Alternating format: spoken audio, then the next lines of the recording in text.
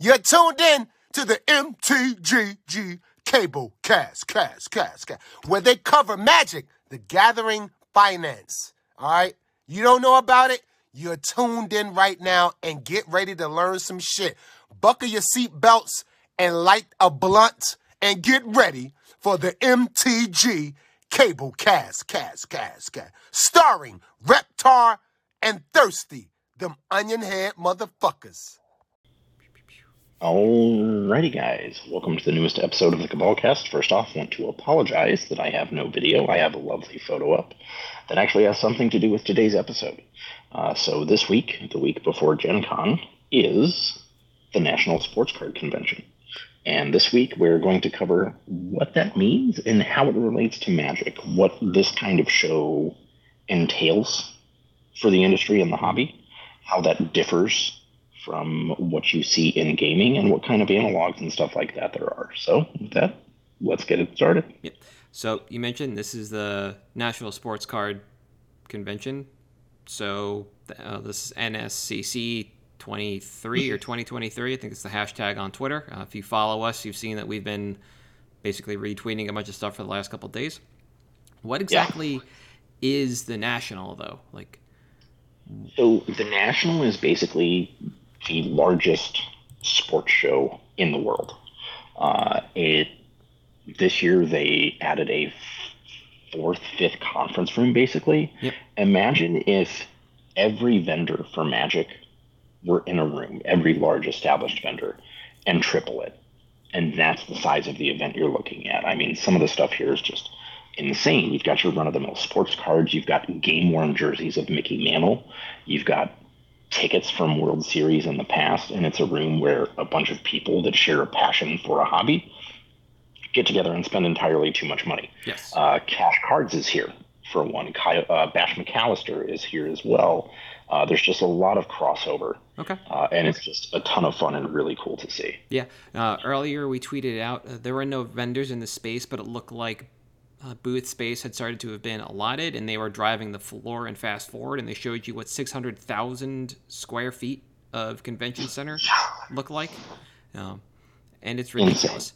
I've seen a 1 million square foot warehouse before, and the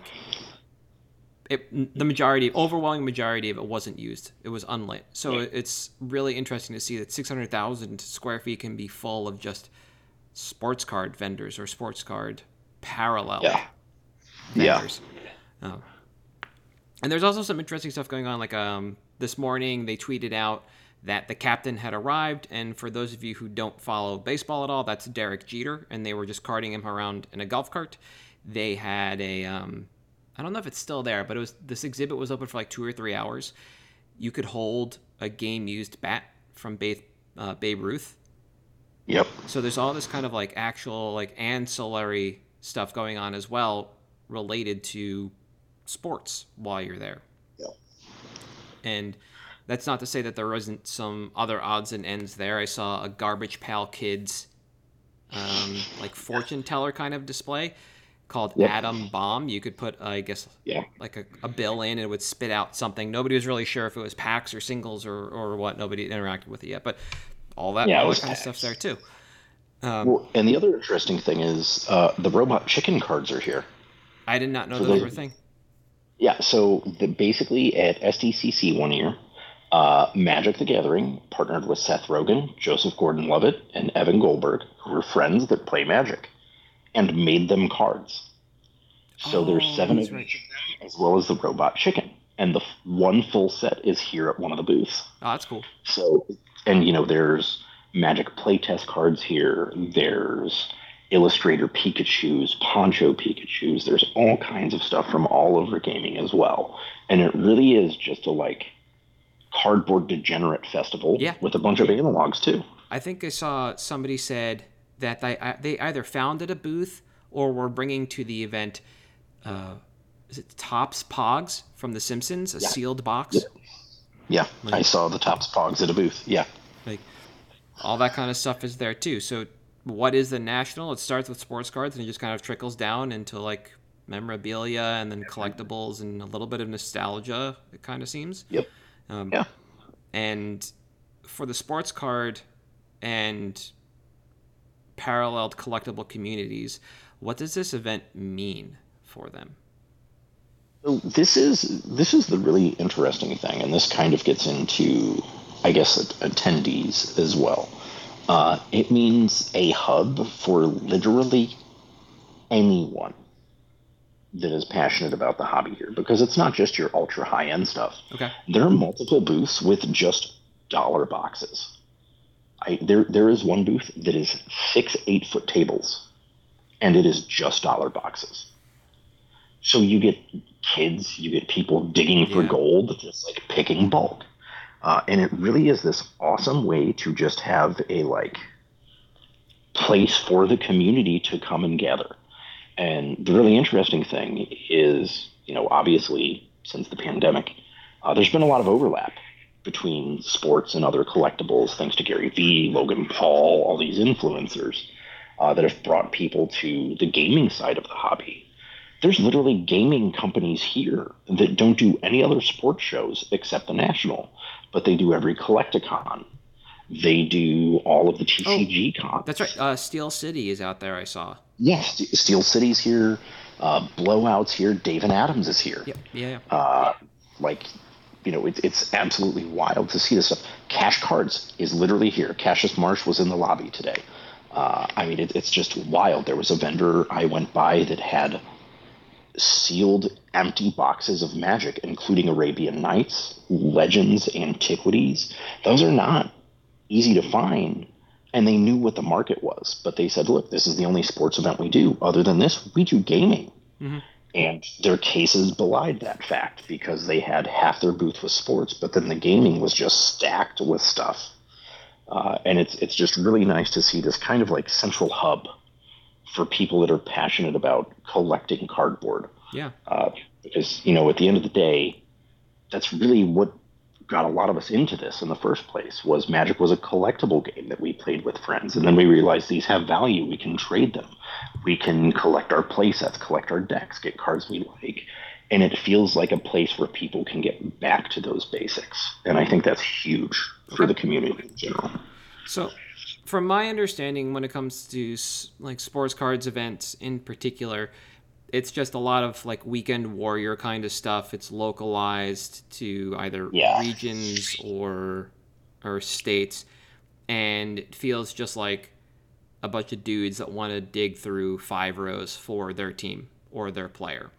And then there are vendors there with slab stuff for people who are actually like there to care. It's not like big and over the top like this is. This kind of seems like the Vegas equivalent for Magic.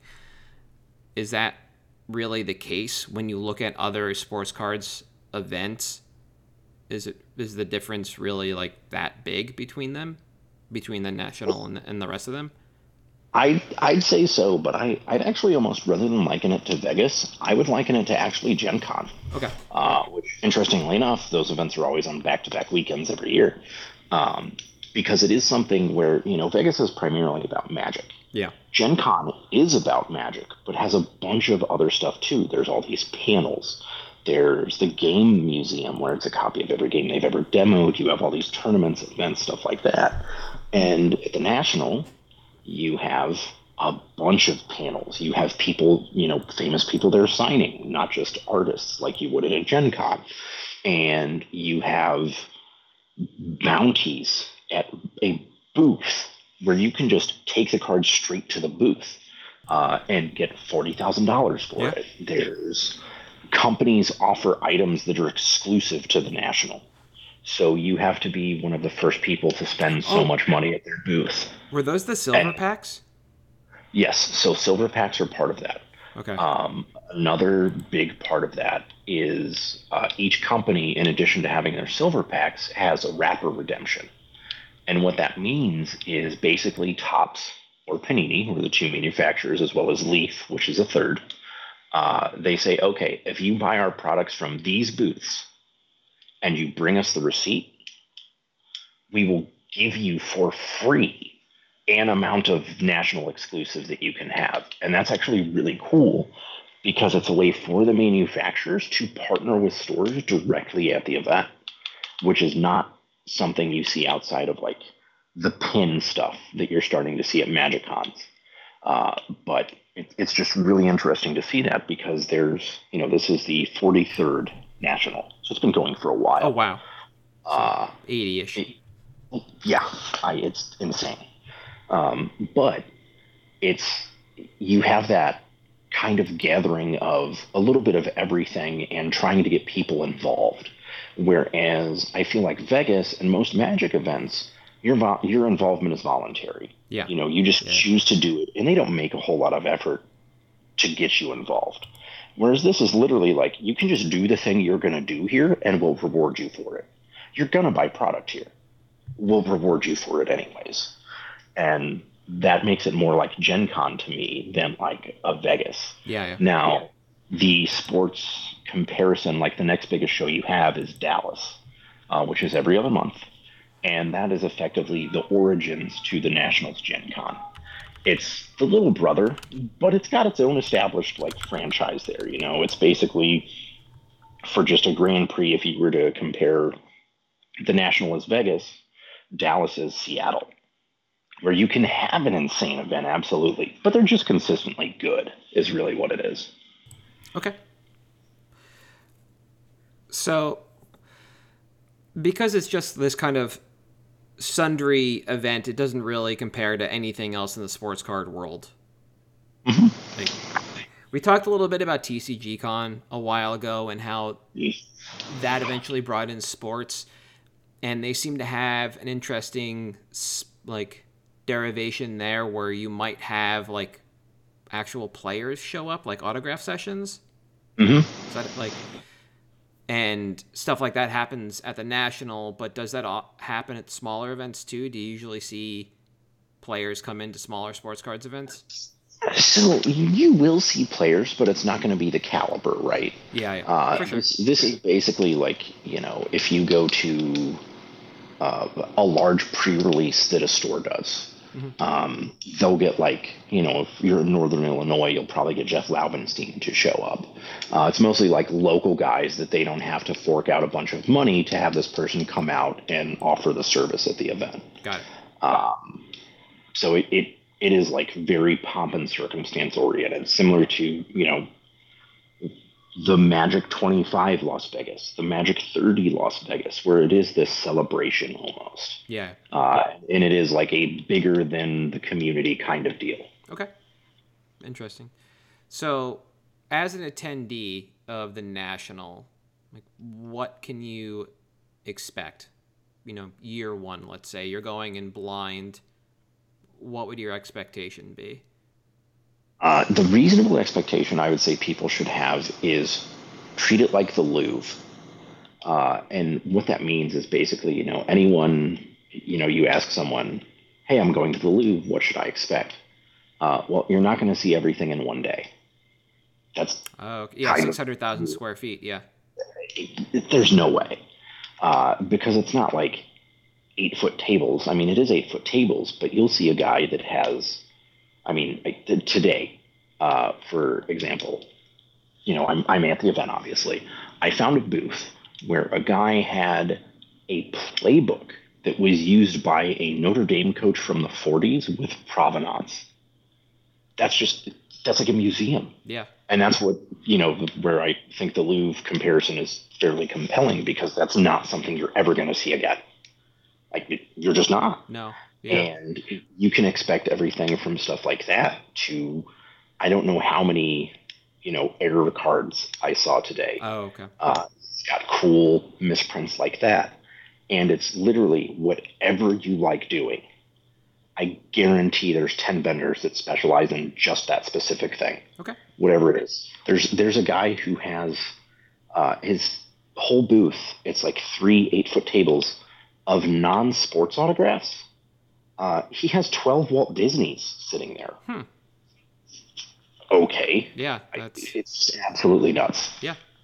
Okay. So it really is like anything and everything, basically. Yeah. You can expect there, and you should treat it like you said, like the Lou. You're not going to see everything in one day. You're going to need to make it back multiple times. Yeah. Whereas I feel like with, even Vegas the first year, everything was pretty much there in one day. Like, you could see it all. You could make it out. It wasn't really that hard. So how long does the National actually run? If you like for a standard attendee non-VIP ticket, is it Thursday to Sunday or Friday to Sunday? Thursday to Sunday, and it does keep like anime show hours of 10 to 6. Okay. Is there a VIP day? Yes, Wednesday is the VIP day. There's also a VIP area with, as you would expect, its own restroom, which is of critical importance. Oh, of course. Do you also get like VIP hours or anything on the con floor on regular days? So you do get in an hour and a half before everybody else if you have the VIP early access badge, because that is separate from your standard VIP badge. Oh, okay. Got it. And so Wednesday access is, are vendors still setting up? So setup is Tuesday from 8 a.m. to 10 a.m. and then Wednesday from 8 a.m. to 1. And the hall opens for early access at 3 p.m. Okay. So unlike most Magic events, there's actually we're giving you time to go get lunch if you want. Yeah. Which is pretty cool. That's definitely really nice. Okay. Yeah. All right. So as a vendor, then, and I guess this question is really nebulous, what can you expect? Maybe we want to break that up into as a sports card only vendor versus a TCG vendor. What can you expect? And a sports card only vendor, I think there's a lot of this is literally just throw shit at a wall and see what sticks. Mm-hmm. Because whatever you're selling, again, someone will be there to buy a large quantity of it. You will find a market. Yep. Now, that said, it may not be till a day or two into the event that they make their way to your booth, but it's a much more specialty customer profile, because one of the things is obviously this event's been going on for 40 plus years. So you have a lot of brand loyalty for people that only see you one time a year. Oh, okay. Which is absolutely fascinating, because on the Magic side, you got to be there for a bit before anyone cares. Mm-hmm.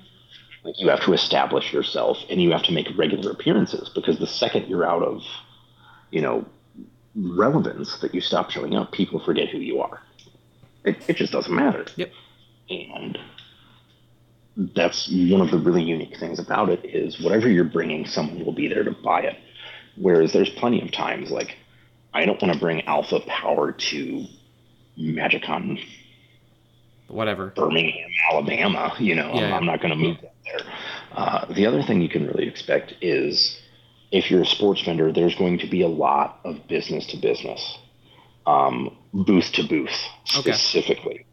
Okay. Now, if you're vending any TCG stuff at all, again, there's quite a few TCG vendors that have been walking around shopping stuff. Bash posted a box of Versus Destiny earlier today that a vendor had. Just stuff like that. You'll have vendor to vendor. Oh, it is a sealed box in immaculate condition. But you'll have people come up hey, I specifically vend Pokemon. Can I buy all of your Pokemon slabs? And that's with TCGs the big difference here compared to a lot of the normal Magic events, is you have those people that are just straight up, I'm a business, but I don't have a booth. Will you deal with me? Oh, I see what you're saying. Okay, I thought you meant this was, then the Pokemon example, that it was booth to booth, not Nope, it's someone off the street that runs a shop. Yep. There's cash.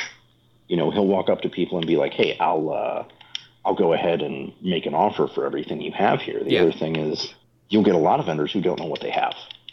There was a guy that had a magic binder here, and he had demonic consultations for 50 cents.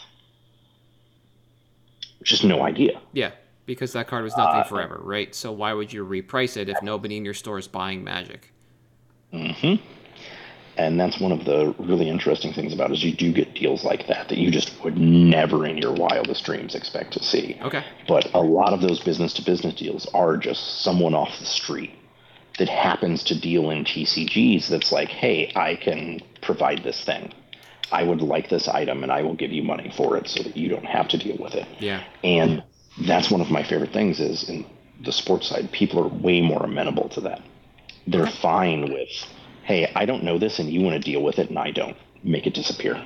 It's just really nice. Yeah. Okay. So I guess like then it's pretty clear cut on both sides, which is just there's somebody for everybody there as a vendor. It doesn't Yeah. matter what you do. There will be Almost. somebody that will be interested in something that you have. So you can expect to Exactly. basically just shove on everything. Mm-hmm. Um, Yeah. as a vendor, is this like a buy show or a sell show, or is it just an everything show? Everything. Okay. It's very much everything. Now, some people, obviously, based on like the relationships you've built over the years, you may have kind of catered it to be more of a buy show for yourself or a Mhm. sell show.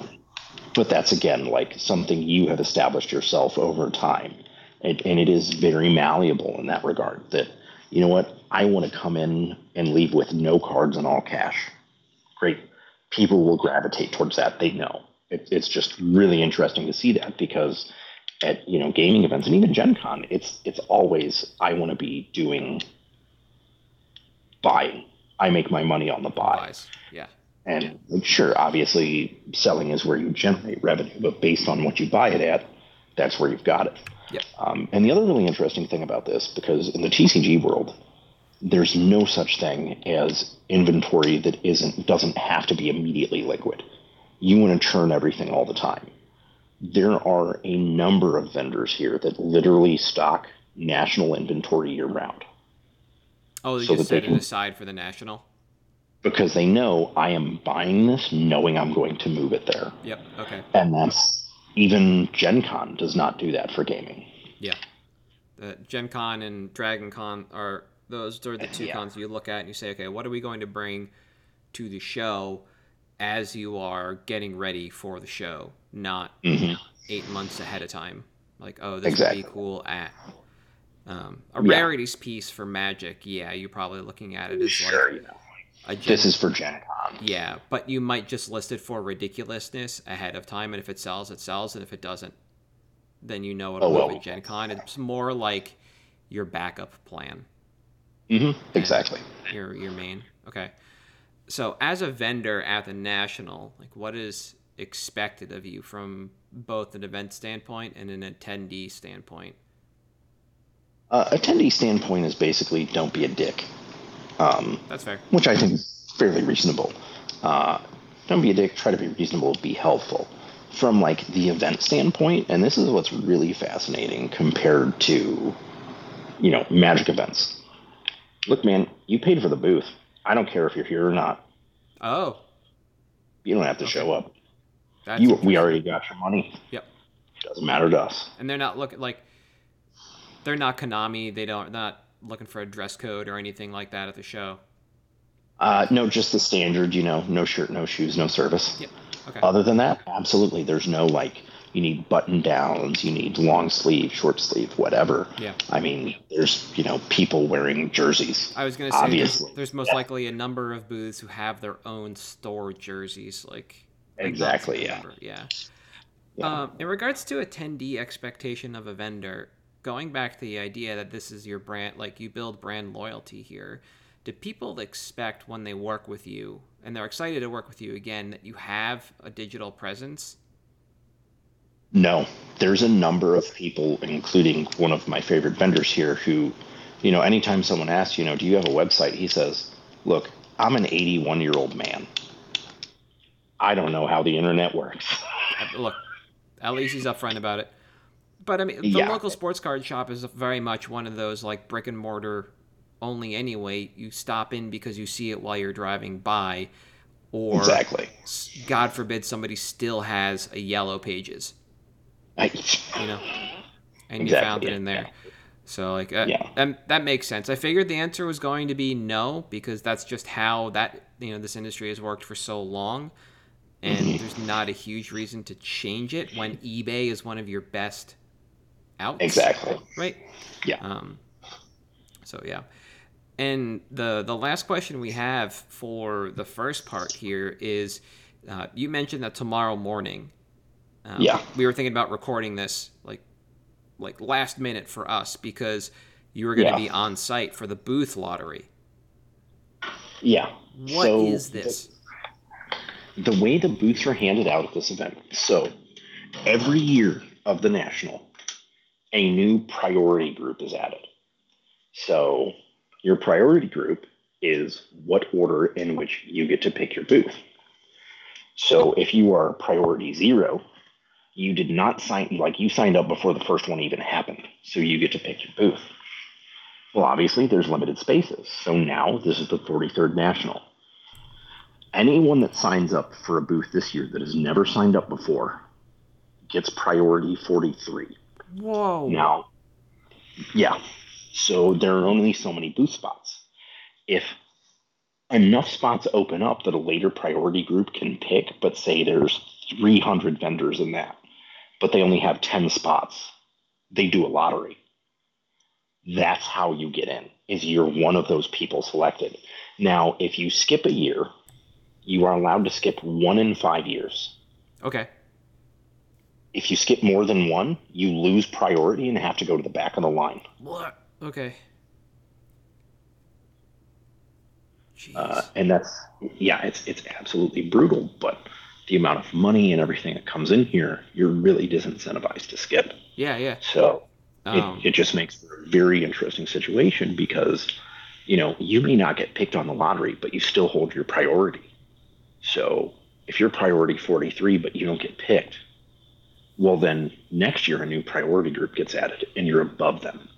Now, the thing is, once you're in, you're in. Oh, okay. So that's how it's been growing, is if you skip your 1 in 5, that's a slot for somebody else to come in. They get to keep their booth and you get to keep yours. So every year it's been expanding, which is a really interesting way to have a growth profile, because obviously with Magic, you've got, your 10 to 15 vendors and you'll never have more than that. And that's kind of the interesting thing here is, no, they want to grow it more and more and more. Yep. Okay. So that idea is kind of similar to the anime shows that I've done, where you're basically just given priority over the others that are there as non-sponsor vendors. And you get to hold your booth during the scrum until you lock in, or any number of booths until the scrum, and then you cash out effectively with your maximum number of booths. So something that happens at Anime Boston, for instance, is that sometimes Crunchyroll and Funimation fight, and one of them will actually block off the entire first vendor hall. Oh, wow. While they're deciding exactly what booth layout they want. And then when they unlock it, that's when the next one can step in. And it's just kind of funny to watch as that happens, and the local Boston book vendor that generally lines 3/4 of the walls is just waiting Lord. Yeah. to get their spot. And then for Anime Expo, it was similar in that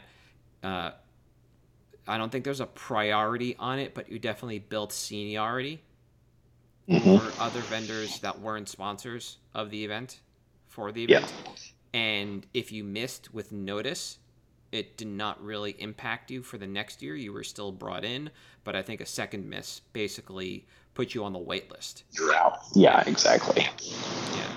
Yeah. Do you know how the booths are chosen before the event starts? In terms of which booth you get? Yeah, on the floor itself. Yeah. So that is lottery system, same. When you pick, because within each priority group, obviously, not all priority 7s are created the same. Someone signed up for that before the other 7s. They get to pick their spot. Now, same deal. Corporate sponsors. Hey man, you're forking out at least 6 figures. You can pick your spot before anybody else. That's fine. Is the one unfair advantage, I guess, that they get. So on the floor itself, though, are you just given one of the numbers, or do you actually get to choose that, like a booth number, or do you get to choose your booth number from a zone or something like that for priority 7, for instance, to stick with that? Yeah, so you do get to pick your booth number and layout based on what's still available at your spot. All right, cool. And when you're in the National itself, are there zones inside that room, or is it just kind of everything So everywhere there all are the time.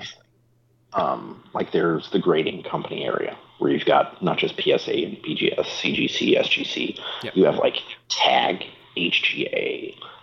The company channel started. Like there's a bunch of grading companies in there. Then there's your Breakers Pavilion. Then there's your, I guess you would say your app area, where it's like different softwares you can use to check prices because there's Okay. no unified marketplace like there is with TCGs. Yeah. And there's a lot of like, it's really interesting. We talk about the tools that we use and the ones that you've developed. Like that stuff is insanely relevant in sports cards. Technology is so important there. And it's interesting to see because a lot of these companies, like, they make their debut here. Okay. And they've got their own area, and then you have, effectively all those areas are dead center in the room. Oh, And then okay. They're there's, not spread. All right. yeah, the vendor areas all around it. Okay. And do you know where those are kind of laid, like positioned ahead of time? So when you're looking at the room, your priority group happens, and you're deciding where you want to actually choose in the your booth Yeah. in the room.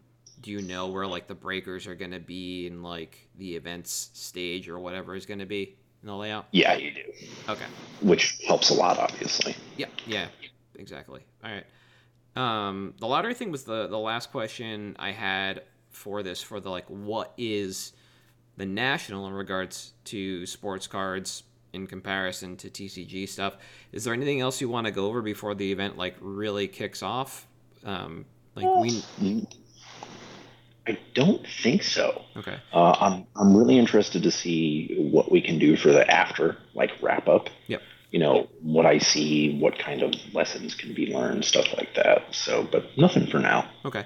I think the last thing just to mention is that when you go to events like this, like a comic, like not a Comic Con, it's got to be a big one. So like San Diego and New York, Yeah. there are industry after parties that Oh, yes. some people are privy to based on either who they know or who they are, etc.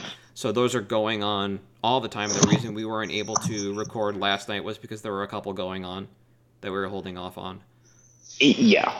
And a lot of them, it's where a lot of like industry insider stuff happens. I mean, there's literally some of them where you're required to sign an NDA before you go in. Yeah. Because that's what they're discussing there. And it's obviously pretty cool. But it is, no flash photography, no talking about it, anything like that. Yeah. It's very interesting. Yeah, this is something that we talked about. I asked you in particular if you made it into the one that we were talking about, if you would be able to take photos, because even I have not gone to any of this stuff, do know that you do get hit by NDAs, or sometimes they will say you are not the ones to post this. We will be posting it, so hold off until we do it, and then that's the okay for you. But until we do not. Kind of stuff. And this is what happens at industry events. This isn't really something that happens necessarily at Magic Fests or TCG cons. There was the like paid for stuff at the last Pro Tour, I think. Yeah. Where you could like go out to dinner or whatever and meet Moreau and stuff like that. Like that was there. Like like networking kind of deal. Yeah.